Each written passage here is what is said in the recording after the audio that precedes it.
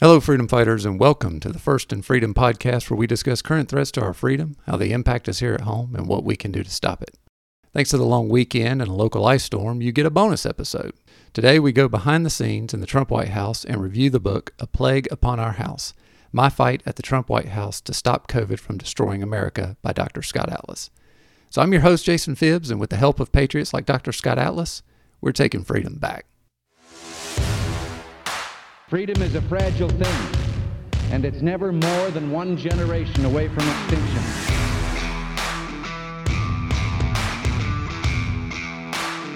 If we lose freedom here, there's no place to escape to. This is the last stand on earth.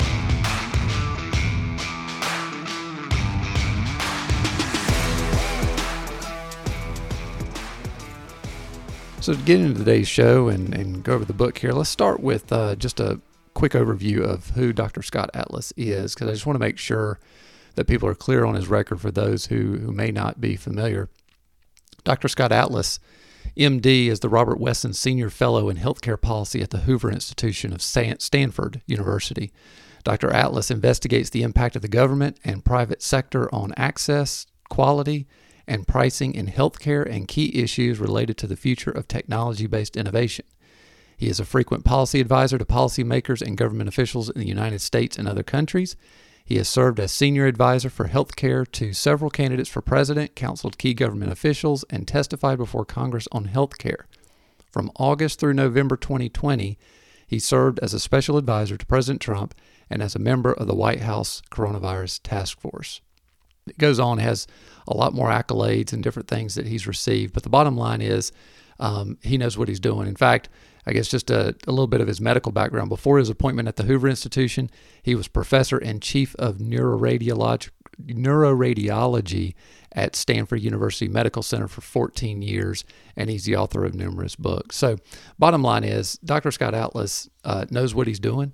A very intelligent man, works at a very prestigious university, and has made an incredible contribution to our country. And through his book, gives us a great insight into how everything got started last year and what he experienced in his 4 months or so while he was there. So first I want to start off with why he wrote the book. And in the book, Dr. Atlas says, this book is written with several purposes in mind. First, it will serve as an important part of the historical record of the greatest healthcare crisis in the past century, the pandemic and its management.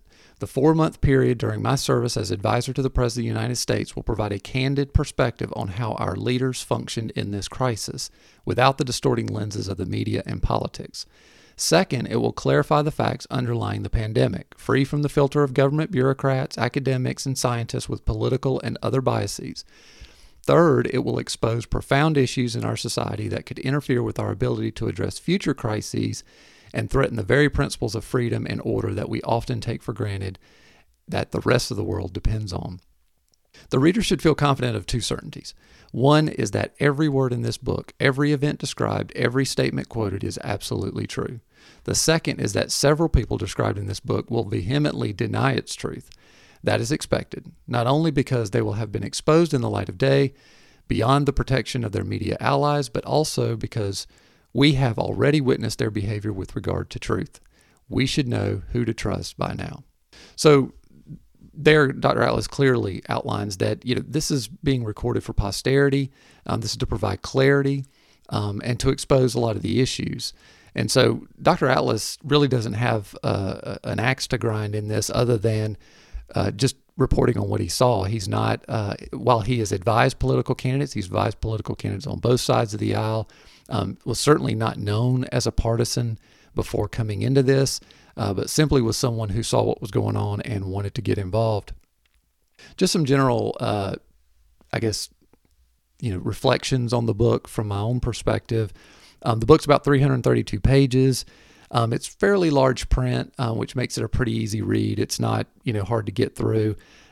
It can be repetitive at times, so you can tell he wrote this book in a hurry, trying to get it out before the end of last year. So it kind of circles back around to things, which, kind of helps from a reinforcement perspective. He's got some really great anecdotes in here, tells some really good stories about what went on behind the scenes. And he does make a very solid effort at objectivity. So overall, I think it's a really good book, one that I definitely recommend, and just want to spend some time today sharing with you some observations that I think will be helpful and very informative into what's gone on over the past year or so. So how did Scott Atlas get to D.C.?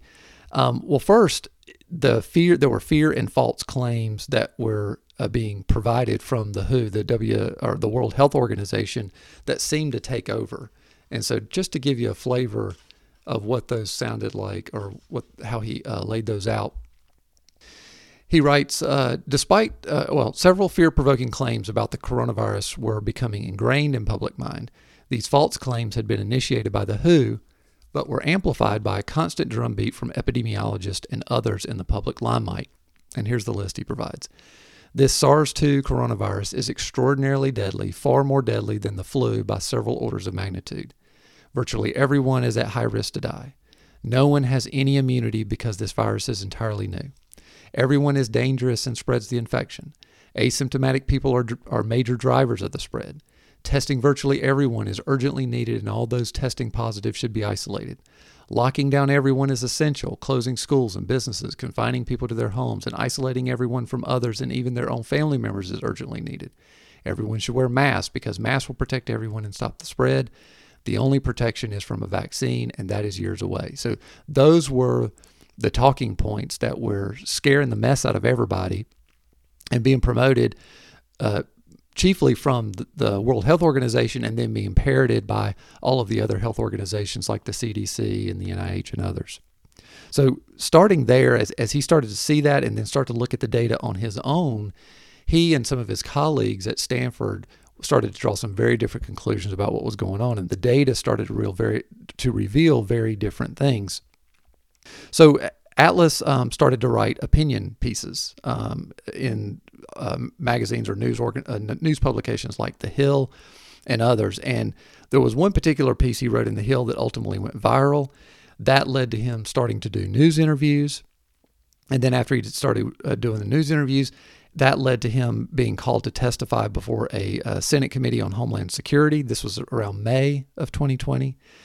And then also, all while this is going on, he's noticing the damage that lockdowns are doing. He's trying to speak out about that, that school closures by this point were absolutely unnecessary and that schools should be reopened.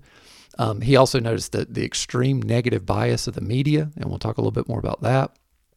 He was started to be quoted by Kayleigh McEnany, who was the White House press secretary for President Trump. So he was getting quoted by her.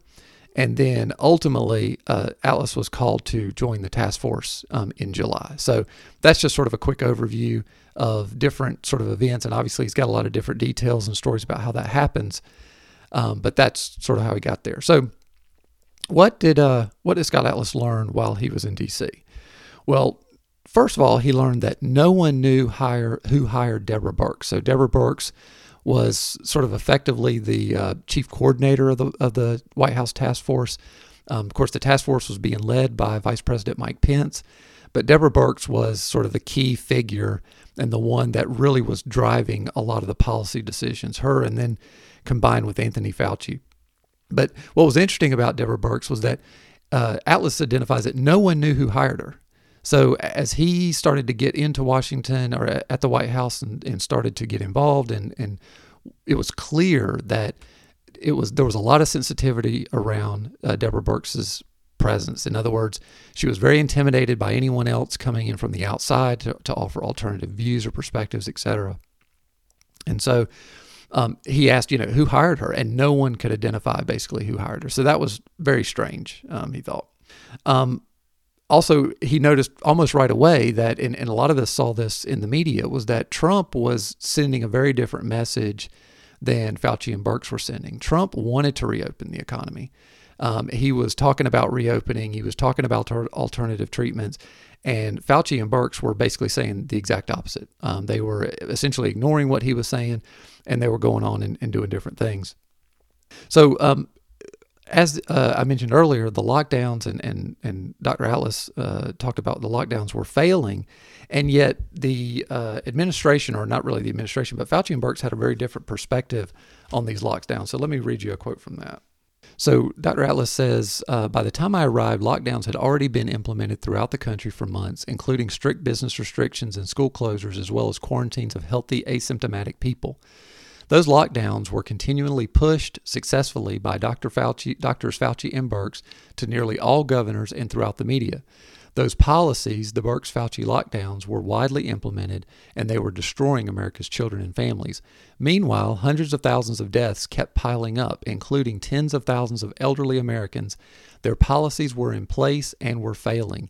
Yet that failure was not only disregarded, it was taken to mean that the lockdowns were needed even more. So he notes here that there was a huge blind spot or just ignorance of the fact that what they were promoting was being implemented and was killing thousands of people across the country, tens of thousands of people, and yet they only took that as a message that they needed to be implemented even harder. And I think we've seen this, over the past 2 years that, when we talk about mask policies or vaccine policies, it's like, oh, well, 50% of the people are vaccinated and yet cases are still spiking. Well, that's because 100% of people aren't vaccinated. Or, oh, well, everybody's been wearing masks in schools forever. Well, yeah, but only 90% of people have been wearing masks. If 100% of people wore masks, then things would be better. So it's this constant sort of one-up of, well, if it was just more, then things would be better. And of course, none of those things have ever worked. We've seen it time and time and again where cases continue to spike no matter what the sort of mitigation strategies that have been promoted over the past 2 years have done. And so kind of moving on from there, another point that Dr. Atlas makes, which is critical to all of this, and I think this was definitely a good observation, was he noted the confusion of people, and this was primarily, I think, being promoted by the media, the confusion between who actually was calling the shots in terms of how it affects us locally. So when it came to COVID policies and strategies, yes, Fauci and Birx were sort of the key mouthpieces that were pushing information out. He goes on to note that Dr. Birx was the key person who was meeting with all of the state officials and passing along these strategies and telling them what to do. But ultimately, the federal government cannot tell the states what to do. They couldn't control the states. It was ultimately up to the states. So with respect to that, Dr. Atlas says, one confusion that was amplified by the media was the division of responsibility for the management of the pandemic. Being a federalist system, the pandemic response was a joint effort between the federal government, the states, and local municipalities. In a practical sense, the federal government provided support for the state-based decisions, which were then implemented on a local level. All on-the-ground policies were the purview of the governors, the chief executive of each state, not the president. That authority was not delegated by President Trump. It is the constitutional authority of the governor in our federalist system, and it was appropriately demanded by each governor. But of course, with that authority necessarily comes responsibility.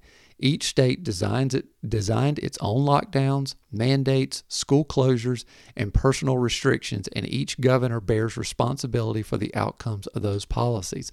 So regardless of what direction was being provided from the coronavirus task force, from the CDC, wherever, and even to this day, whatever policies are ultimately being implemented within the state and local governments are the responsibility of those state and local officials. So in North Carolina, Governor Cooper and all the policies that they implemented, of course, they'll say over and over again, well, the CDC says this and the CDC says that. But what we need to be very clear on is that doesn't mean that we have to do those things. Whatever it is that we've implemented based on what federal health officials have said have been the distinct choice of our state. And we see the differences. States like Florida, now most recently with Glenn Youngkin being elected in Virginia, we see his immediate pullback of mask mandates and vaccine mandates. So a lot of the things that have been done here in our state, and then both locally within your own county, and whatever policies and mitigation strategies have been implemented by your city councils or your county commissioners, those are the responsibility of those people. So don't let anybody get away with, well, this is what the CDC says we have to do, or, well, this is what the NIH or the FDA says we have to do. No, that's not right. Almost all of these policies and mitigation strategies were decided upon by state and local health officials. So that's key to remember as we go through all of this. And even just as a reflect on what's happened over the past 2 years, to remember to hold all of these folks accountable for what they've done. Getting into the coronavirus task force. So the task force, again, as I mentioned, was led by Vice President Pence. As I said before, Deborah Burke's role at the task force, she was sort of the key liaison with all of the governors in the states, or at least any state officials who would meet with her after a while. Dr. Atlas mentions that there were a lot of people who didn't want to talk to her anymore because they thought what she was doing was crazy because it wasn't working. He notes that I guess in terms of how the task force interacted with each other, he makes a really interesting observation, something that I think you might find surprising. He says, I also noticed that there was virtually no disagreement among them. It was an amazing consistency, as though there were an agreed upon complicity, even though some of their statements were so patently simplistic or erroneous that others in the room, even those without medical backgrounds, sometimes felt compelled to make corrections. I found myself grateful to people like Seema Verma, Mark Short, the VP's chief of staff, and others who occasionally spoke up to challenge their conclusions. Grateful because at some meetings I felt burnt out, simply unable to muster the energy to yet again correct something so unmistakably wrong. That happened most commonly when selective correlations were assumed to be cause and effect, like a non-scientist might conclude, for example, pointing to the correlation of cases with the timing of a mandate in one state, but ignoring that comparison in a different state where it did not correlate. Even on those strikingly unsound conclusions, Drs. Birx, Fauci, and Redfield, who was head of the CDC at that time, virtually always agreed, literally never challenging one another. That's incredible, isn't it? I mean, here we have the coronavirus task force at the White House. These are the federal health officials that have been put in charge of this pandemic, and they're sitting in a room, and despite incorrect after incorrect information being put in front of them, no one questioning anything, no one arguing with anyone, no one challenging, just taking everything verbatim. Like he says, almost as if there was an agreed upon complicity. It was almost like they decided before they even went into the room, yeah, this is what we're going to do. Nobody's going to question it, and here we go. Does that sound like science to you? Isn't Dr. Fauci the one who has claimed to be the science to us? And yet his version of quote-unquote science is sitting in a room and believing every lie that comes across the table without questioning anything. That's not the scientific method. The scientific method, as you all probably learned in grade school, is making a hypothesis and then testing those hypotheses, getting evidence, and then drawing conclusions. That's the scientific method. Everything can be questioned. And yet clearly that's not what we see happening within the coronavirus task force. Also, there was a lack of healthcare policy experts within the group, which was something that was sort of a key challenge. That's exactly what Dr. Atlas was bringing to the table. So he writes, for example, at this juncture, the testing was not being done to yield statistically valid surveillance information, a legitimate use of testing in the midst of a pandemic. This was diagnostic testing with broad-reaching policy aims. In this pandemic, a positive test was a major driver of the policy of quarantining and isolating healthy people with low risk profiles, shuttering businesses, closing schools, in short, a key to locking down the country. That's why health policy experts like myself, with a broader scope of expertise than that of epidemiologists and basic scientists, are needed, because no one with a medical science background who also considered the impacts of the policies was advising the White House. That lack of perspective was the main source of the tunnel vision focus on preventing the spread of infections to the exclusion of all other considerations. So here Dr. Atlas makes clear that there was a complete focus on just doing things without considering the impacts of the things we were doing. What does it mean to test everybody? Well, to test everybody means that, essentially if you're looking for, a boogeyman behind every tree, you're going to find one. And so as the testing increases, the positive, that means more positive tests, and then more positive tests means more quarantine, and more quarantine means ultimately shutting down society. And the testing has been the key to everything. And that's why we've got to stop the mass testing. testing everywhere for everybody, for everything, all the time, whether they're sick or not, that's what's helping to drive, and perhaps even core at driving the madness and the hysteria, and ultimately leading to all of these additional mitigation steps. We're not thinking about the severity of the infections. We're just thinking about whether or not someone is positive or not. And so if they're positive, then therefore that could ultimately be a catastrophe, and therefore we must shut down everything. And that was the wrong strategy. And until Dr. Atlas showed up, they didn't have anybody there helping them with that. And also, one of the chief criticisms that Dr. Atlas received from the media and others was that he was not an epidemiologist. Well, number one, he wasn't brought there to be an epidemiologist. But number two, no one on the task force was an epidemiologist. Fauci and Birx were an epidemiologist, nor were any of the other people. So that criticism leveled at him is the same for any of these other folks. And that wasn't his job. His job was not to be an epidemiologist. It was to be a health policy expert, which is his background. And by the way, has tons of clinical and medical training as well.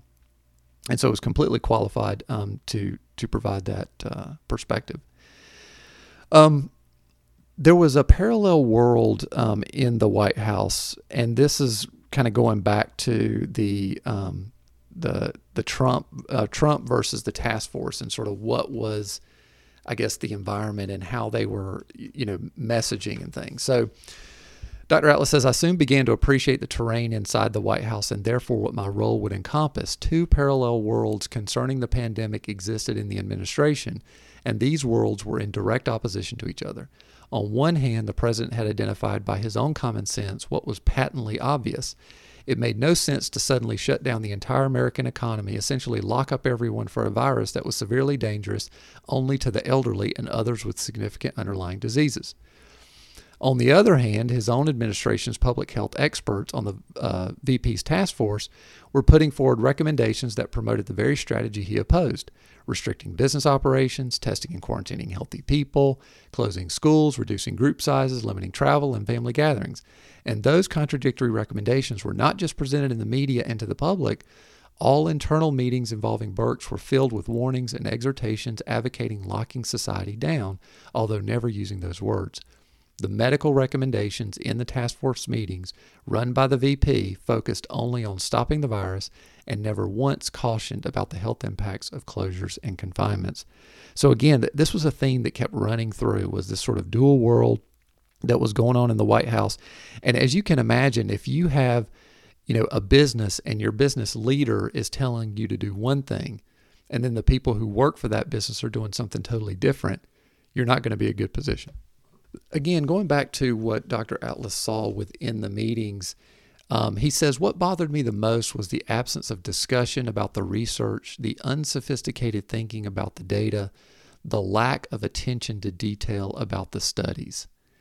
It's mind-blowing and frustrating at the same time that, again, the people that were leading the pandemic strategy were so unsophisticated, as he says, and ignorant about what was going on. There was very little discussion about all of the research that was coming out literally on a daily basis about what we were learning about the virus and how best to treat it.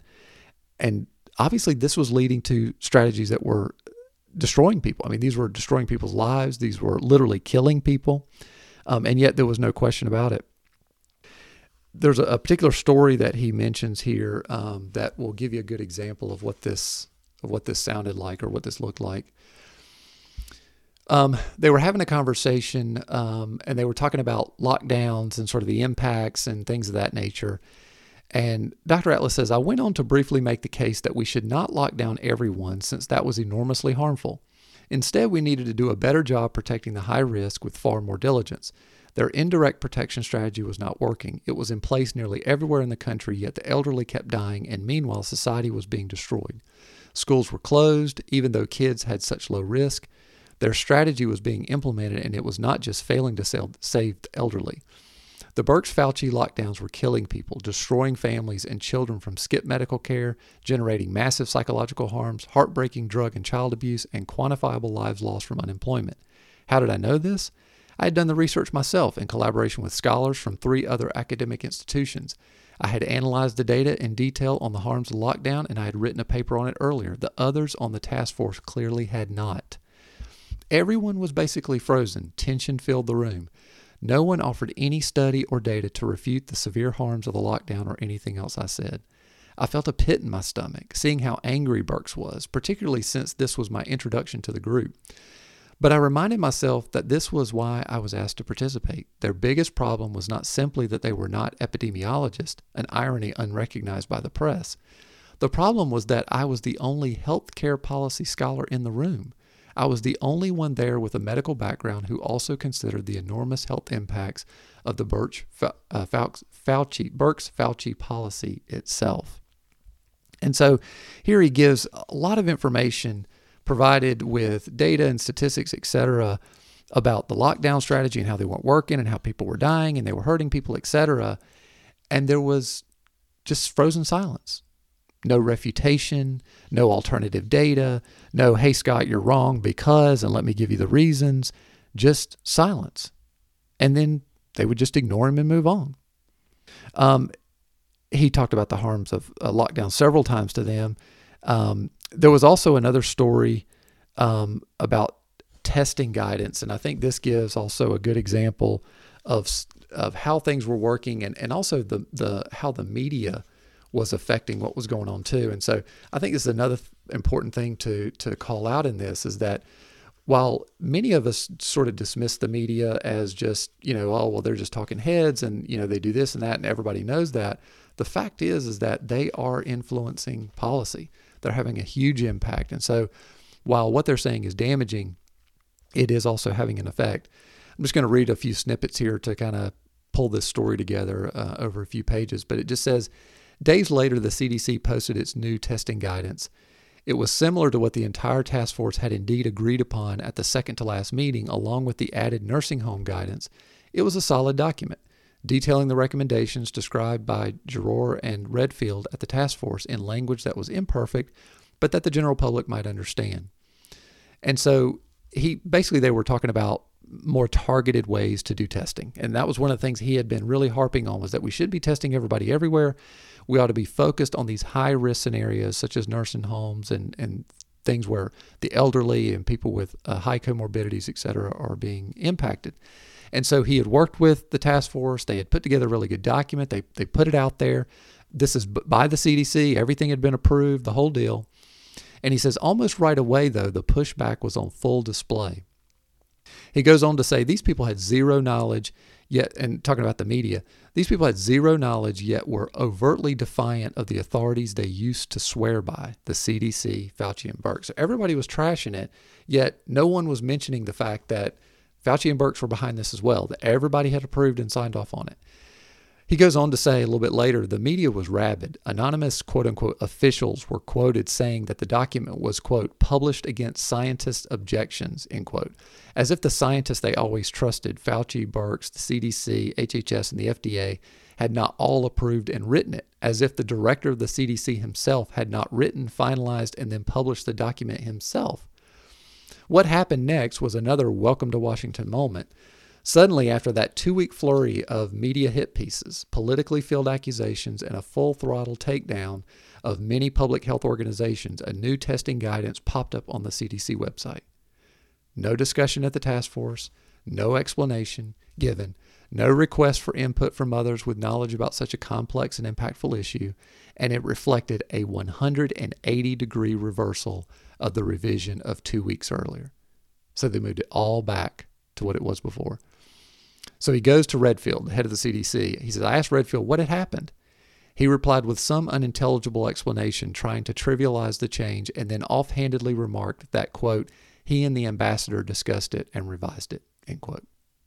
And that was it. I mean, think about that. Here we have our policy experts, task force people, everybody gets together. They actually do some real work. They talk about what should be done. They agree to new policies and procedures on testing that would greatly benefit the country, that would focus it where it needs to be, get it off of the places that it doesn't need to be. And after 2 weeks of media criticism, no task force meeting, they just change it back. And that was it. No discussion, no updates, no nothing. And this type of thing happened over and over again. Birx, again, as I mentioned, was the lone voice of the task force to the states. And that's critical, because when we think about who was our states listening to, well, the only voice they were hearing was that of Fauci and Birx, unless they sought it out otherwise. So Birx was the one who was mainly going to the states, and then Fauci was doing the media spots. That's pretty much the 1-2 punch that you had going on.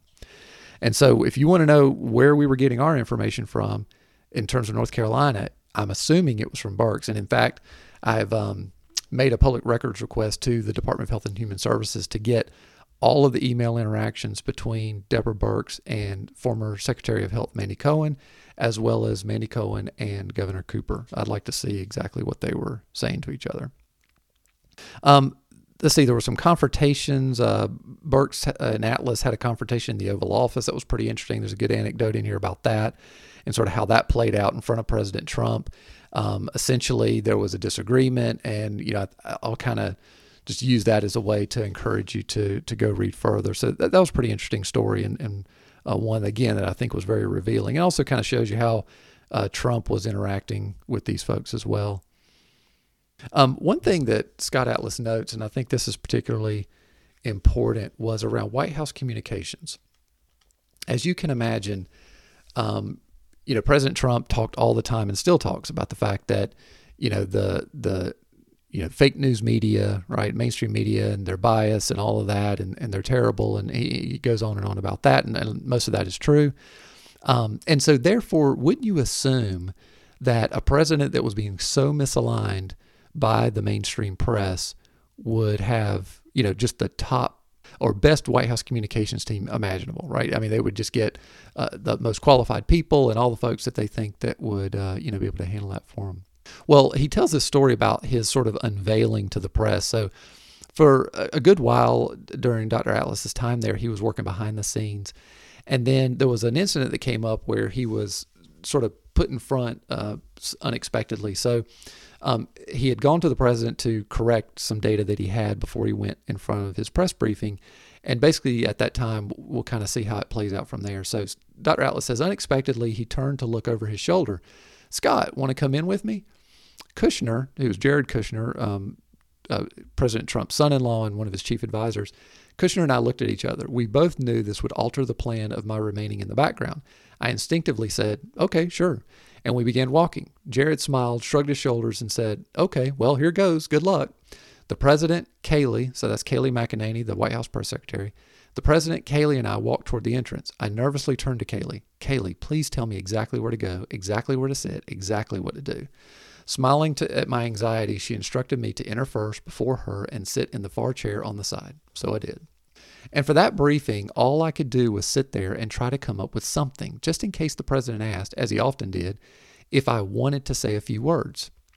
That didn't happen, and I was relieved. However, my unveiling in the briefing room was handled very awkwardly with only an offhanded comment from the president at the podium. Quote, everyone knows Scott Atlas, right? Scott is a very famous man who is also highly respected. He's working with us and will be working with us on the coronavirus, and he has many great ideas, end quote. Instead of explaining my background as a health policy expert of more than 15 years with an extensive medical background, it was left to the press to define me, and of course they did. That lack of preparedness by the White House communications team was harmful to me and the president himself. This episode foreshadowed many shocks about the workings of the White House. I assumed that everyone in the West Wing would understand that if the special advisor to the president was attacked, it undermined the president's own credibility. Of course, that was the intent of the attackers, which is why it continues even today. At the very least, I had anticipated that the White House would be on solid footing in terms of dealing with the hostile press. I expected a highly skilled, coordinated group that knew how to push back on fake news because that seemed to be a constant in Washington. I could not have been more wrong. Not only was there no polished, professional team prepared for dealings with the press, it was as if there was no previous experience with such dealings. Kayleigh herself was absolutely outstanding. She knew her stuff cold, and her preparation on a huge portfolio of issues was truly amazing. I was constantly in awe of her poise, but even more at her total mastery of the material. Other than Kayleigh, though, the White House communication team was amateurish at best. To my knowledge, they reported to Chief of Staff Mark Meadows. With one or two exceptions, the team was a group of young people, very nice, but in way over their heads. And folks, this is a crusher. When you have a White House communications team that is amateurish at best, in Dr. Atlas's opinion, then this puts you in a terrible spot, especially when you are being attacked mercilessly on a regular basis by a left-wing media that pretty much controls all of the mainstream airways. So I think that was extremely revealing. And again, you see that sort of play itself out throughout Dr. Atlas's time there with the task force. He says he sort of speaks to what he sees as Trump's critical flaw in all of this. And again, it's sort of another theme that plays itself out. Dr. Atlas writes, this schizophrenic messaging from the White House, I believe, represented one of the president's most significant errors of judgment. The way I saw it, the problem was the president's blind faith in those closest to him. He relied too much on his most trusted political advisors. No matter what the president himself said, the vice president and the political team, almost everyone really, feared Fauci and Birx, who held extremely high public approval. That autonomy was not just realized by Fauci and Birx, it was incentivized by the adulation they received in the media as they kept articulating opinions contrary to the president. There were serious consequences from this pattern of contradictory information. It exacerbated the confusion in the public and increased the fear that the leadership was off track. And I don't know about you, but I remember myself thinking last year, like, gosh, there's two different messages going on here. Why won't Trump get these guys in line? Trump's clearly saying one thing. Fauci and Birx are clearly saying something else. And this was a huge error in judgment on Trump's part, not to do something about it. His advisors were letting him down as well. And what Dr. Atlas kind of points out is that the whole thing around protecting Fauci and Birx was about the election. As I mentioned here, or as Dr. Atlas mentioned in the book, Fauci and Birx held extremely high public approval ratings. And again, that was the fault of the administration. They had put him out there in front of everybody. And the fact that they went against the president made the media only eat them up even more. If Dr. Atlas, if Fauci and Birx had gone out there and would have been speaking the president's message, they would have been demonized as well. But the fact that they were speaking the opposite, it almost was like a magnifier. It gave them an amplified voice against the president, which created even more harm than normal. So not only were people afraid because of all the fear-mongering that was going on out in the media and coming directly from the task force, but also because there was no confidence in that anybody knew what was going on. When you've got your White House administration severely conflicted about what the strategy is and then promoting those dual messages, that doesn't evoke any confidence in anyone. Dr. Atlas has some interactions with Fauci that showed Fauci's ignorance, and there's some pretty interesting anecdotes in there about that. I'll get to some of that here with some of these other stories, but I just know that there's more than obviously what I'm sharing here, and I think they're very revealing, especially since Dr. Fauci is still in his role. Of course, Deborah Birx has moved on, but Fauci's still being in place. I think any information you can get out of this related to Fauci is important. He continued to point out testing flaws, but there was no change in policy. Dr. Atlas, at one point, he makes the case that schools were not vulnerable. So I want to share a little bit about how that went, because that was another interesting story. And again, I think revealing about the kind of folks he was dealing with here and what it was like. When the vice president came to K-12 school policy as the next agenda item, he called on me to speak. He knew that I felt strongly about this issue. It was not just because the scientific case was so clear-cut. It was another surreal misapplication of common sense, one that totally defied logic. Schools were indeed uniquely low risk. The biggest difference between a school and elsewhere was that schools were lower risk environments, less dangerous than the surrounding community. We knew children had an incredibly low risk from this virus. The idea that children represented a serious danger to adults was also directly counter to all the world's data. One of the largest studies in the world on coronavirus in schools, carried out in 100 institutions in the UK, confirmed that, quote, there is very little evidence that the virus is transmitted, end quote, in schools. Children had even been called brakes on the spread of the infection by researchers in Germany. Yet somehow, in the midst in the minds of this team of public health leaders, we needed to focus even more on schools, increase testing, increase PPE, and increase restrictions. Meanwhile, these wrong-headed views were uncritically amplified by American media. In anticipation, I had brought more than a dozen studies to the meeting, published articles from scientific journals and government websites, but I didn't pull them out. First, I explained with numbers that children did not have significant risk of serious illness or death from this virus. I cited statistics from New York City, California, and elsewhere showing almost zero risk of death. I noted the data from Sweden, 0 deaths despite schools not closing and not requiring masks. I further explained that the harms of children of closing in-person schooling were widely documented, not just in the CDC publication. They were extensively illustrated, dramatic, and irrefutable, and included poor learning, higher dropout rates, depression and anxiety from social isolation, and massive numbers of unreported child abuse cases. Most of these serious problems were far worse for kids in lower-income families. The icing on the cake was the evidence that almost all coronavirus transmission to children comes from adults, not the other way around.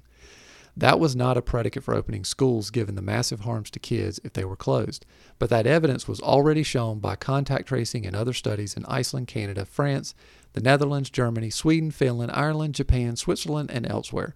Open schools and child care centers did not show significant dangers to children, adults, or teachers. As I finished, there was silence. No one offered any contrary data. No one spoke of scientific studies. No one even mentioned the discredited Korea study. 0 comments from Dr. Birx. Nothing from Dr. Fauci. And as always, not a single mention by Birx or Fauci about the serious harms of school closures.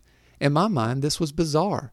Why was I the only one in the room with detailed knowledge of the literature?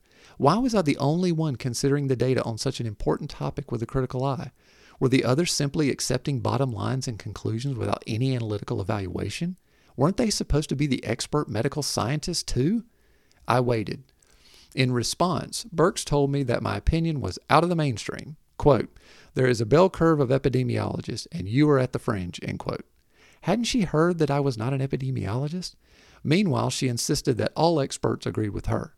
I shook my head, thinking of some of the world-class epidemiologists who agreed with me. John Ioannidis and Jay Bhattacharya of Stanford, Malcolm Kordolf of Harvard, Carl Hennigan and Sunetra Gupta of Oxford, and wondered if she or Fauci had ever read a single publication by them. The vice president thanked me and looked across the table, turning the floor over to Dr. Redfield as director of the CDC, the agency that issued guidelines on school openings. Quote, "What are your thoughts, Bob? What do you think about the risk to kids, about opening schools?" End quote. I looked to my left. Redfield leaned back and stroked his chin. Quote, "Let's just say the jury is still out." End quote. And that was the end of the discussion.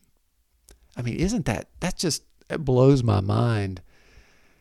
All of that data, all of that information put forward, no intelligible response, no refutation of the data other than, basically, by Deborah Birx. That's the response, is all people agree with me, was her response. No data, no evidence, no quote-unquote science. And this is the truth, and this is what's happening or was happening behind the scenes. And today it's ultimately clear to me that it's still happening because they're still promoting the same crazy policies that they were a year ago. There was another one where Dr. Birx sort of rants on colleges. She goes and basically does some visiting. She's out on the road and she's dialing into a conference call with the task force. He says, "At our next meeting, Dr. Birx was traveling, so she called in from the road. The vice president thanked her for her tireless work, as was his custom, and then handed it over to Deb. 'Thank you, Mr. Vice President, sir,' she began cheerfully over the speakerphone. After her usual overview of trends and color codes, she focused on her visits to college campuses.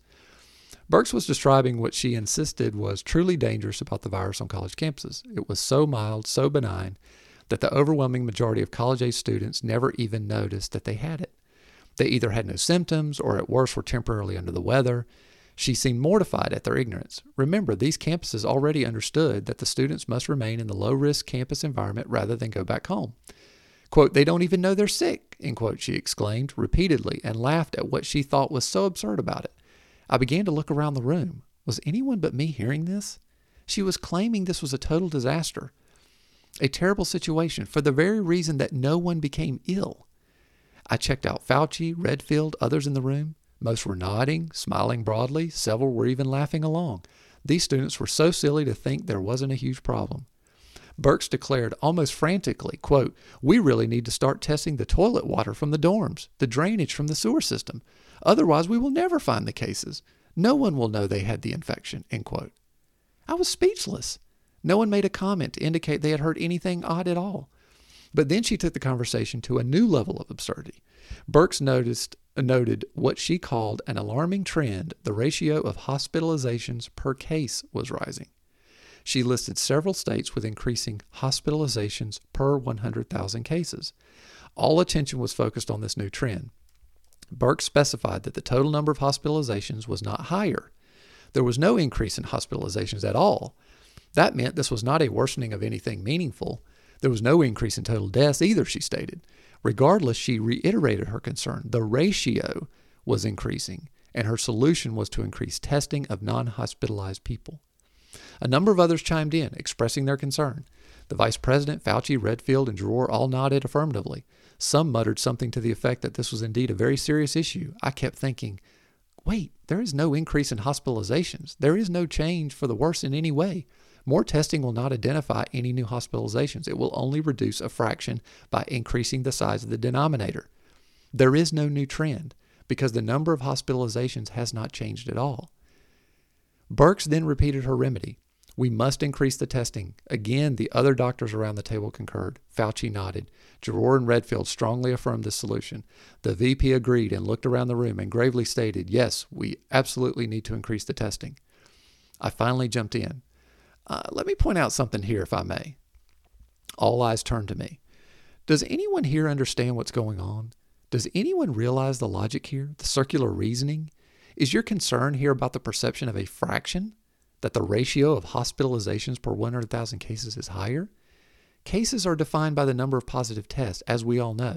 Dr. Birx just showed that the number of hospitalizations is not higher. There are no increases in sick people. There is nothing concerning here. No one said a word, so I continued. Do you all realize that the purpose of testing is not simply to reduce a ratio?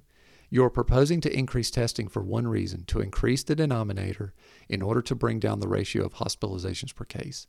But the point of testing is not about changing a ratio.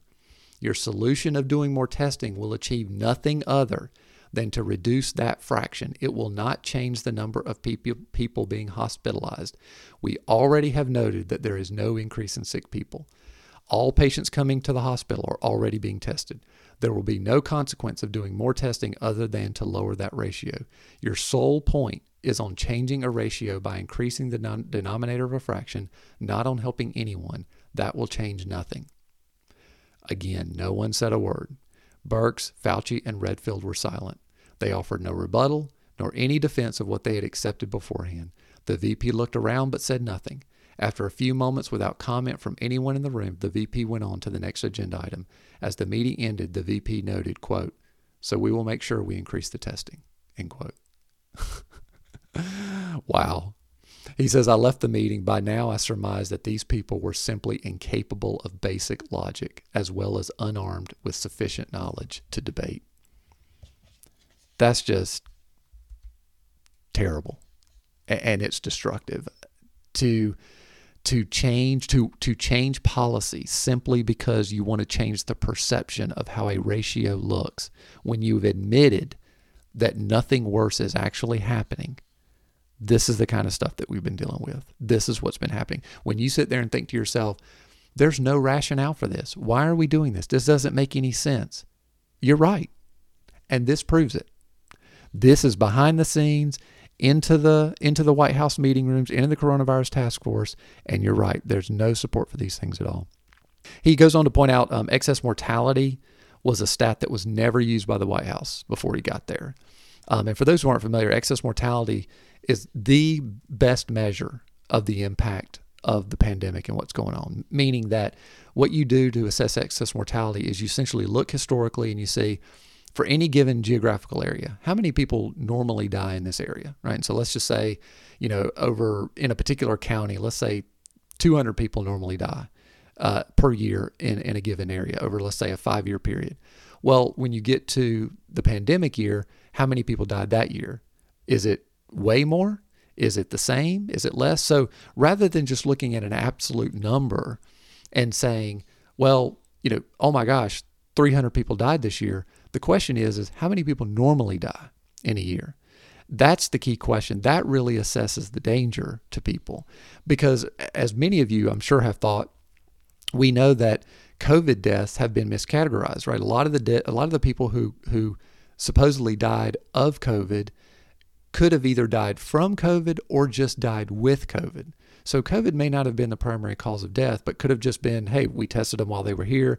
They had a heart attack. They died of a heart attack, but oh yeah, by the way, they had COVID too. Therefore, it counts as a COVID death. So excess mortality would wipe out all of that noise. It would allow you to see the true number, and nobody was looking at that before. There's a really good anecdote he shares here that I think well illustrates just as in a personal sort of story, the damage that was being done by this. Dr. Atlas writes, one Friday in late October, I received not one but 2 emails that left me feeling overwhelmed at the outpouring of support from people suffering under the lockdowns.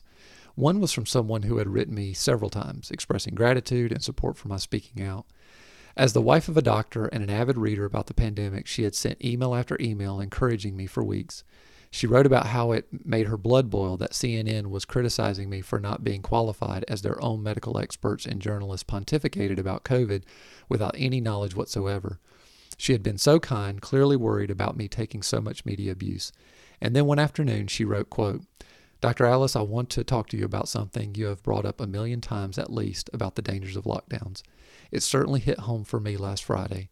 My beloved husband took his life while we were on vacation. His depression started when COVID-19 started and the lockdowns began, end quote. Horrified, I continued reading. Quote, I just want you to know how right you have been about everything, and I hope you will continue your crusade against lockdowns. If it helps one family to not go through what we are experiencing, it would be a victory, end quote. I started crying, standing there. This was not acceptable. This was sinful, counter to the public good, and abuse of public health. Public health leaders were recommending policies that were killing people with these insane lockdowns.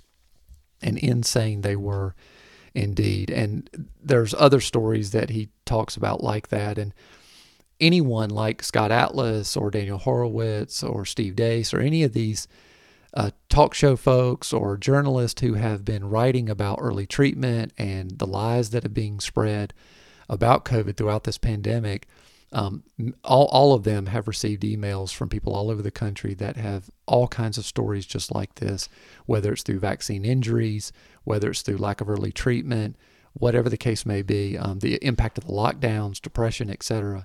And it's just sad, and especially when we know all of it could have been avoided. We had the data. We knew and still know and are still getting lies from the government and still getting harmful policies being promoted. An interesting piece he shares in here that's revealing about Dr. Fauci, and there's so many of these quotes that if you could kind of assemble them all in one place, it really tells an incredible story. For all of the promotion of testing, as you've heard me mention over and over in the review so far, testing was the big push, and testing has been the foundation of everything. Yet, listen to this. He says, at the time, I was not aware that Dr. Fauci had stated in a July interview, so this would have been July of 2020, before I arrived, the scientific truth about most PCR tests being performed. Quote, at a cycle threshold of 35 or more, and here in North Carolina, our cycle thresholds have been higher than 35. They've been around 37 to 40 and have varied depending on where you get your test. But at a cycle threshold of 35 or more, the chances of it being replication competent, or in other words, contagious, in other words of that sample being contagious, are minuscule. You got to say it's just dead nucleotides, period, end quote. So even Dr. Fauci admitted in July of 2020 that the vast majority of the tests weren't even showing contagious disease in them. And I think I mentioned that. I had a quote from this book back in episode 1 of the podcast where it was something like only 3% of a test had actual infectious disease in them. 3% of the positive, 3% of the positive had actual infectious disease in them. So anyway, just, another incredible quote, and just one that, we shouldn't forget. He gets into towards the end of the book, he gets into the states and how they performed, and specifically Florida. He talks about Florida as a success story, and more specifically, he points out Ron DeSantis, and I think Ron DeSantis is definitely worth putting a highlight on. Dr. Atlas says, and I'm just sort of clipping a few snippets here, he says, Governor DeSantis stood out among governors because he was one of the very few who actually knew the data. And throughout the book, Ron DeSantis is the only governor that Atlas mentions and repeatedly talks about how much he respected him and how he handled things and how he looked at the data and changed course. He goes on to say it also required one more trait, the strength of personality to withstand the political heat when acting on the facts, even when the chosen path was contrary to the recommendation of the media's anointed experts and the often erratic guidelines by the CDC. Governor DeSantis would use most of our calls for one main purpose, to test his understanding of the data. It was almost never the case that he had a need for an answer to his questions. More typically, he would tell me his own analysis, then ask if he was correct. Without fail, he was spot on with his analysis. And he goes on to compare how well Florida did with respect to the pandemic compared to California, for example, and other states. So for those who don't know, Florida reversed course in summer of 2020 and ended the lockdowns and all that type of stuff. And obviously, if you've paid attention to the news, they've been really a standard bearer in terms of resisting COVID fascism and a lot of these terrible policies that are hurting people and promoting the good and getting people back to normal. To this effect, Dr. Atlas writes, as of the end of spring 2021, Florida's performance stands out as proof of the epic failure of the lockdowns recommended by Fauci and Birx and on the on-the-ground policies implemented in nearly every state of this nation. After a full year, we know the answer about Florida, the only large state that implemented a strategy of focused protection, the one large state that I personally advised during the pandemic and that rejected the Birx-Fauci strategy. And here's some of their accomplishments. Florida beat the national average and outperformed more than half of our states in COVID deaths per capita. Florida ranked first of the 10 largest states in having the smallest percent excess mortality increase during the pandemic, a percent that includes deaths from the virus and the lockdown, the most valid epidemiologic statistic to compare deaths during the pandemic. Florida beats 40 states in age-adjusted COVID mortality for the vulnerable population age 65 and over, and likewise beat approximately the same number of states for all ages. Florida had a 40% lower age-adjusted mortality for seniors and for all residents than the U.S. as a whole. Florida far outperformed California with its younger population in virtually every meaningful way, an important comparison because those are similarly diverse states with a relatively similar climate, but one dramatic difference. The governor of California imposed and maintained strict lockdowns, while the governor of Florida opened his state in the summer. Florida beat California on age-adjusted COVID mortality for those over 65 by 30%, on an age-adjusted COVID mortality under 65 by 40%, and on percent excess mortality during the pandemic by nearly 60%. Florida avoided the extreme destruction of poor and minority populations, whereas California's policies specifically devastated them. And so, again, good on Ron DeSantis and the work that he's done there and continues to do. He's up for re-election this year, and certainly hope that things work well for him. And I point him out because he's likely to be a candidate for president in 2024. And I think, as we've seen here, he's the one who's done it right, more so than anyone else. And certainly not to say that Trump did everything wrong, but I think he had some critical errors in judgment with respect to the management of the messaging, communications, and implementing his strategy that were, quite frankly, detrimental to the American people. That's just the truth. It's also important to note that this was all a danger to Scott Atlas personally. Scott Atlas was attacked by his Stanford colleagues, many of those who weren't even medical scientists or in the health policy field. But it's important to know sort of the price he's paid personally. Is in addition to the criticisms in the media, et cetera.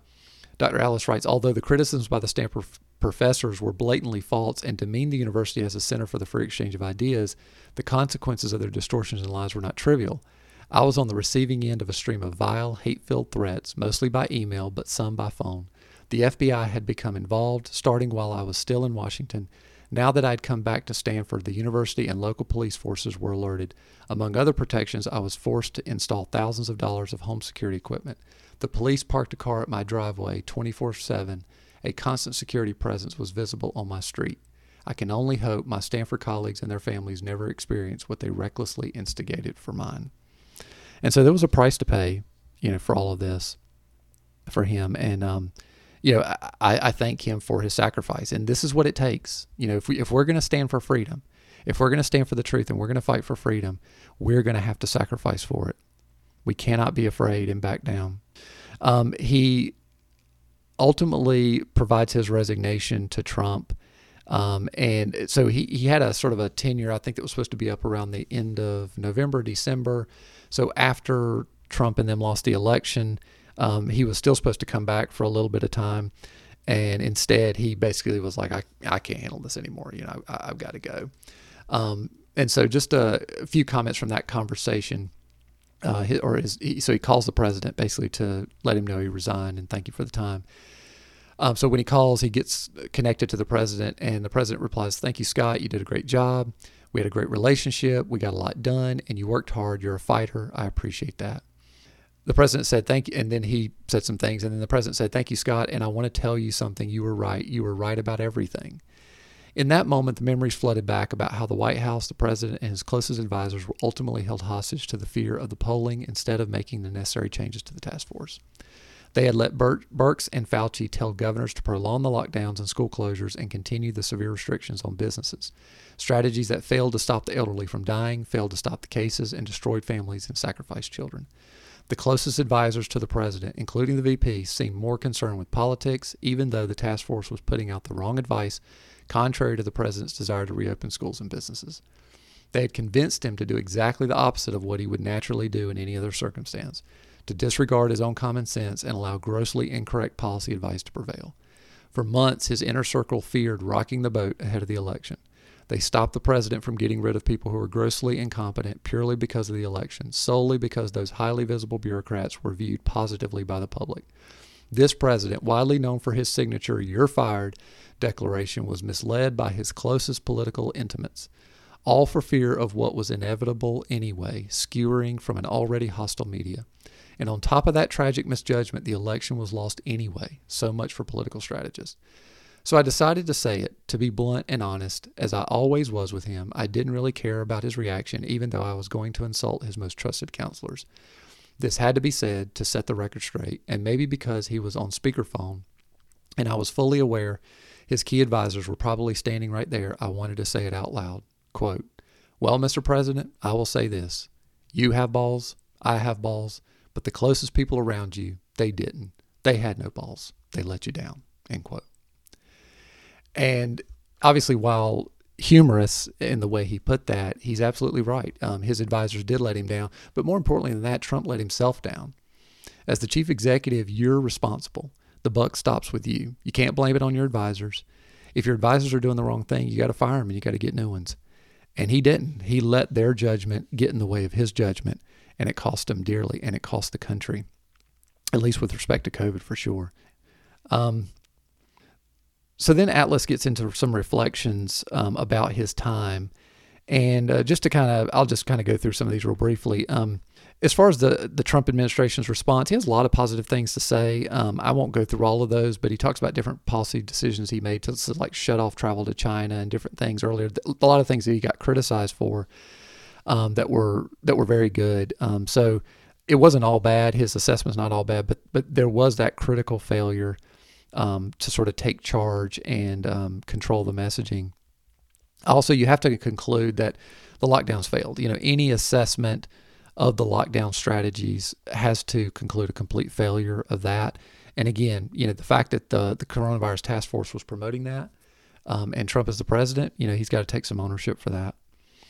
He's got a whole chapter on the science. And this I think you'll find really interesting. A lot of great data in there. I'm just going to go down the list of his conclusions real quickly, just for the sake of time. But again, this information is worth you need to get a copy of this for yourself because you need to keep it for the record. We need evidence of how badly things were handled so that A, it doesn't happen again, and B, so that we can hold people accountable. But the things he goes through were projections were, and he proves all these things, but the projections by scientists on, remember early on in the pandemic, it was like, oh, cases are going to go, through the roof, millions and millions of people are going to die and all this kind of stuff. And in every case, these projections were wildly inaccurate, false assumptions, and created a lot of unnecessary panic. So the projections were wrong. Children are not at risk. Schools are low-risk environments. Schools should have been reopened. Masks don't work. Lockdowns were destructive. And the failure of academic journals. So he goes through each of those things in detail, talks about why, gives evidence, has the data, et cetera, but does a really great job. And at the end of each one of them, he goes, and that's the science. So I thought he did a good job there. It's worth sharing he had a chapter essentially devoted to the media, and it's important to note some of the things, the observations that he made, because the media matters, as I mentioned earlier. Some of these statistics I think will grab you. He says, quote, more than 9 million articles had been published from January 31st through July 31st of 2020. Think about that, 9 million articles in just those 6 months. On every important issue, America's media was pushing a biased narrative. America's reporting was alone in virtually always being negative. 9 of 10 stories by all of America's major media outlets were negative in tone. Fox News articles were as negative as those from CNN. The comparison, outside the U.S., the major news stories were negative only half the time. Even when new COVID cases were declining in the U.S., articles describing increasing cases outnumbered stories of decreasing cases by a factor of more than 5-1. And then lastly here he says, America's media created a frightening false narrative about schools with biased news. While the world's data was overwhelmingly positive about schools reopening, 90% of school reopening articles from U.S. mainstream media were negative. Only half, or 56%, were negative in other countries. So, again, the media was killing it here in terms of negative perception. And so when we say the media is being biased and negative and all this, I think a lot of people on the left dismiss that as like, oh, you're just haters. They just don't agree with you, and that's why you don't like it.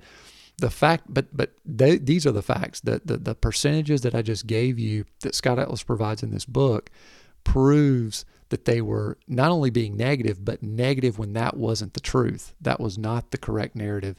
And they were doing it anyway to continue what was going on, to keep people afraid, to keep people scared so that they would obey the lockdown measures. He then goes into social media, which obviously sort of in a similar vein. He says it was not just the conventional or legacy media that aggressively tried to demonize me and my views. Social media, particularly Twitter, YouTube, and Facebook, was actively suffocating voices, including mine, that dissented from the accepted COVID narrative. By August, Facebook told the Washington Post they had taken down 7 million posts, quote, for spreading coronavirus misinformation, end quote. 7 million. Meanwhile, Wikipedia crafted smears and distortions of my background and then locked it out to edits. Wow. He says on October 18th, just as one example, Twitter blocked my account. I had posted a multi-part tweet the day before questioning the efficacy of masks, listing cities and states where cases surged through masking and quoting authoritative data, including CDC, WHO, and Oxford. I also reiterated warnings to observe established mitigation protocols, including masking and social distancing when appropriate. Yet the message provoked prompt censorship and a temporary ban from Twitter. When he got his notice from Twitter, basically that he was being censored, he says, I quickly clicked the link to accept their censorship, a necessary part of my reinstatement. The next morning, I posted a simple tweet without any mention of mask. Quote, the party told you to reject the evidence of your eyes and ears. It was their final, most essential command. And if all others accepted the lie which the party imposed, if all records told the same tale, then the lie passed into history and became truth, end quote. That's from George Orwell's 1984. And how true that has become today. If we let the lie be told long enough, the lie will ultimately pass into history and become the truth. And that's why we've got to keep fighting this. That's why we stand for truth. That's why we fight for freedom, is because if we don't, then we let the liars tell the history. And we let the liars become the truth.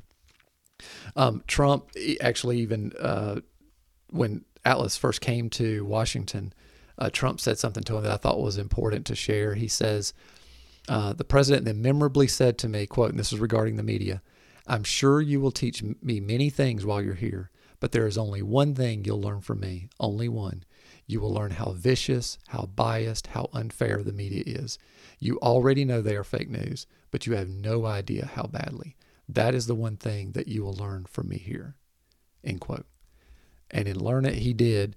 In fact, just to show you how bad the media was on Scott Atlas, listen to this montage that was put together, that someone else put together. I didn't do it, but someone put together on how the media treated Scott Atlas. Let's check this out. Anyone left who can reason with the president and say, Dr. Atlas isn't the person you should be listening to. It looks like Scott Atlas is just another one of these hand-picked crony doctors who uses his MD as a fig leaf for the president's own narcissism. He is violating his Hippocratic oath. First, do no harm. He is doing harm. Yeah, he's out of his element here. He's way in left field that it's harmful. I wish he wouldn't say any of this stuff. The science advisor to the president, I put science in quotation marks because I'm not sure what science he follows. He's sort of the medical Rasputin. I think we can definitively say Dr. Atlas may be a smart guy. We should not be listening to him at this point. It is harmful. The controversial doctor with a history of peddling disinformation on the virus has no place speaking about this. Has no background in public health. No experience. Not an infectious disease expert. He's not an epidemiologist. He's not a virologist. No particular pedigree. No legitimate background to be opining on a pandemic. It would be like seeing a podiatrist for your heart attack. You wouldn't go see a podiatrist for a toothache. It'd be like hiring a painter to do your roof because they both work on houses. So he's not helpful. He's harmful. It's harmful, and it's really useless. He is completely unqualified. He is basically a right-wing hack with a medical degree. So it's really unfortunate the president is listening to him, not an expert, not someone who understands public health, instead of listening to the actual people who know what they're talking about. And so you can hear, based on everything I've shared with you so far and looking at Scott Atlas's background, these were all just smear tactics and lies, but anything to discredit an alternative voice other than what Fauci and Birx were putting out. He also mentions, in reflection, his two biggest surprises, and I think this is really important for us to take away from this as well, because we play a role in this. He says, quote, "In considering all the surprising events that unfolded in this past year, two in particular stand out. I have been shocked at the enormous power of government officials to unilaterally decree a sudden and severe shutdown of society, to simply close businesses and schools by edict, restrict personal movements, mandate behavior, regulate interactions with our family members, and eliminate our most basic freedoms without any defined end and with little accountability. And secondly, I remain stunned at the acceptance by the American people of draconian rules, restrictions, and unprecedented mandates, even those that are arbitrary, destructive, and wholly unscientific. The acquiescence of the citizenry to such extraordinary and ill-conceived restrictions in a nation that was founded on the principles of freedom from an overbearing government in a country that stands as the world's beacon for independence and liberty is nothing less than shocking," end quote. And so the two things he mentions here, and we cannot forget this. Number one, how easy it was for them to lock us down, and we didn't do anything. We just took it. And the second thing was how we responded. It was what they did and how we responded. We think of ourselves, we're in America. We are supposed to be the freest place on earth. And just that easy, it shows you how far we have fallen from where our country began. Basically, what we learned from this is that you're not as free as you think you are. And the only way you're going to remain free is you're going to have to fight for it. As President Reagan said in the intro to the podcast, freedom is never more than one generation away from extinction. And that's why I put it there. We need to be reminded of that all the time. That if we want to keep freedom, if we want to be free, we're going to have to keep fighting for it. For our sake and for our children's sake and for our children's children's sake. So what kept Scott Atlas going? Here at the end, he shares sort of his why. In the face of all the criticism and everything else, it would have been so easy just to quit, give up, go home, let somebody else do it. But he hung in there, and he's still hanging in there. And he says, however, there was something far more important than any of the negative hit pieces. Something that lies and distortions from hateful people can never overcome. The media, the politicized scientists and health agencies, the university attackers had no idea what was driving me on in the face of their attempts to discredit and cancel me. First and foremost, I knew I was right. People were dying from the virus, and the lockdown policies were not preventing the deaths. The simple logic of assuming you could stop the spread, and some said eliminate, a highly contagious virus by shutting down society after millions had been infected was worse than nonsensical.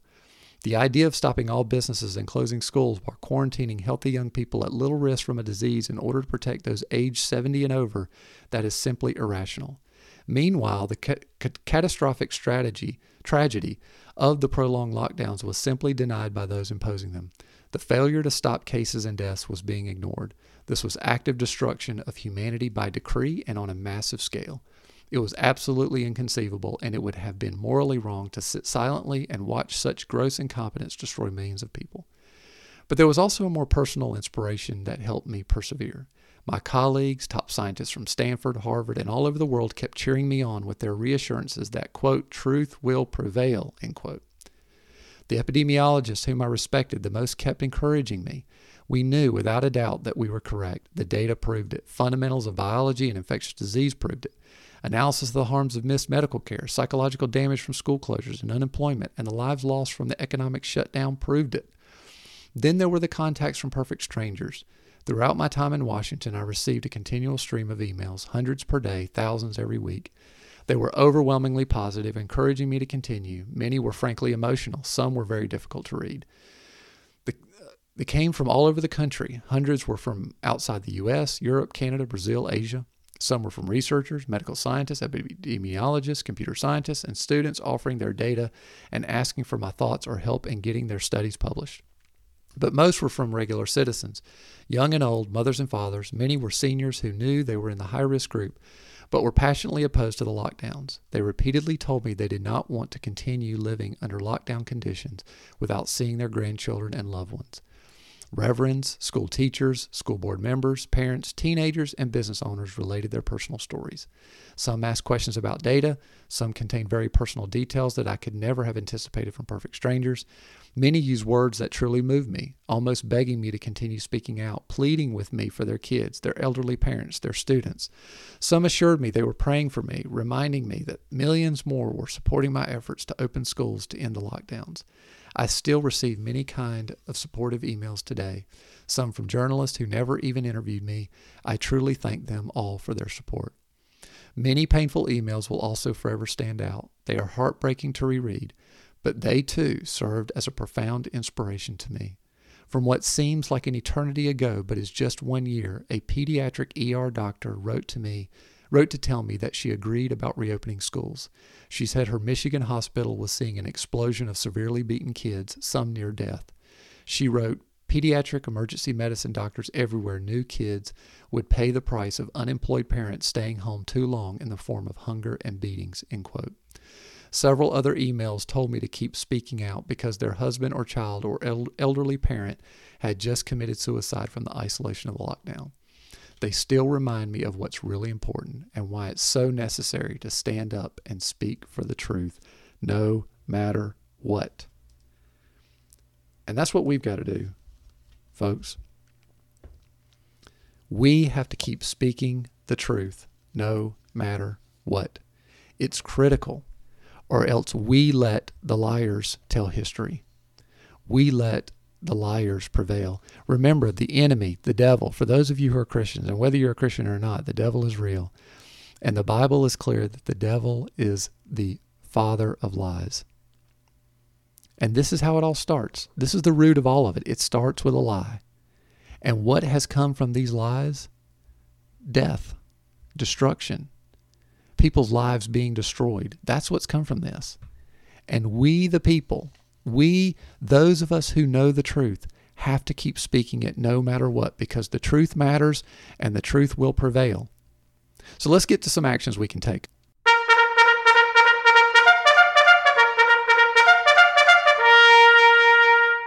Number one, and Dr. Atlas points this out in his book, we urgently need to restore trust in vital institutions. People have lost a complete lack of trust. They have lost trust in government, in health officials, in medicine, you name it. And the trust in those institutions are vital for the sustainability of our republic. And so we need to restore that. Well, how do we do it? Well, number one, we've got to hold those at fault accountable. We cannot let this go. All of us want to get back to life as normal. I want to get back to life as normal. You want to get back to life as normal. And I hope that will come sooner or later. And I'm doing as best I can, and I hope you are too, to bring that about. But even when that day comes, we cannot forget what has happened. And the people who have implemented these policies at the federal, state, and local level, I mentioned that Project Veritas report in my last podcast. Go back and listen to it. There's a reference in the show notes. Go to that report and read it. These people have known this stuff all along. They've known that the early treatment lies about ivermectin and hydroxychloroquine were lies. They've known about the vaccine. They've known about the spike protein. They've known all of this stuff. They've known about the gain-of-function research. They've known about Wuhan. They've known all of it. And they've been lying the whole time. And they've all got to be held accountable for this. And we need people who know the truth to speak up. Tell your story, or encourage someone to tell their story. If your doctor has been treating patients with early treatment, tell them to tell their story. Tell them to contact me. I would love to interview them and hear their story. These stories need to get out. We need to tell people the truth about what has happened in all phases of our society. If you have inside information on anything that has happened and how these lies have been promulgated, these things need to be brought to light. Light is the best disinfectant for this. We got to pull this stuff out of the darkness and into the light. Tell your story. Get other people to tell their story. Next, we must think for ourselves. Have you ever, been watching a TV program, or maybe playing with an app on your phone, or looking at Facebook or something, and all of a sudden, you fall down some YouTube rabbit hole or something, and an hour goes by, and you just think, I think I just got dumber. Has that ever happened to you? It certainly has happened to me. And that's what's happening in our society today. Almost everything around us, our phones and everything, is conditioned to this sort of mind-numbing state where we just take everything that's fed to us. Our children in schools, in most schools, are just being taught rote memorization. They're not taught critical thinking. And so when they get out on their own, when they become adults, they have no ability to think for themselves. They just take what everyone tells them to do. Proverbs 14:15 says, "The inexperienced one believes anything, but the sensible one watches his steps." And that's what we've got to do, folks. We've got to watch our steps. That's why I read books like this by Dr. Scott Atlas, because I want to know what's going on. And I'm not saying everything everybody says, that I read is correct. I mean, is Dr. Scott Atlas is writing everything he said? Well, all I can say is prove it wrong. If there's something here that's incorrect, I want to read the data that shows that it's false. But the point is that we have to read these stories in order to know. I read articles from liberal publications as well, because I want to hear what their arguments are. I've thought through this pandemic, what if I'm wrong? Let me look at the other side of the data. So, we have to be critical thinkers. We have to constantly be willing to reevaluate where we stand on things and think for ourselves, and not just take what people tell us. I hope you get good information from this podcast, and I will do everything I can to provide you the best information available. But I encourage you to do research on your own. As long as I have the time, I try to attach all of the article links in the show notes so that you can go read these articles for yourself, so that you can look it up on your own, so that you don't have to take my word for it. And finally, I want you to be encouraged. I want you to be encouraged and keep fighting for the truth, because truth matters and wins in the end. There's too much at stake. We've got to keep moving forward. And I think in reflecting on Dr. Atlas's book, we have seen the truth win out. The truth is winning out in places like Florida. Some of these lockdown policies are going away. We're not doing exactly the same things we were doing back in 2020. And that's largely due to people like us speaking out, telling the truth, going to your school board and county commissioners meetings. And we have to keep going until this stuff ends.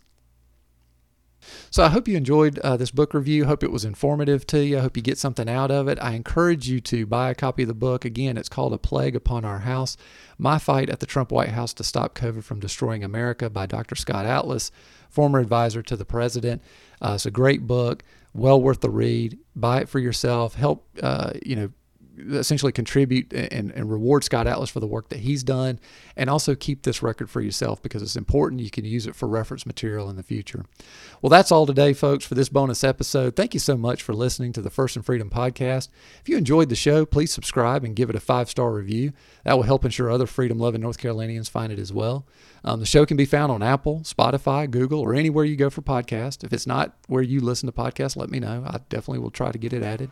Finally, if you have any additional feedback on the show or any topic ideas, you can email me directly at firstandfreedom1776@gmail.com. That's firstandfreedom1776@gmail.com.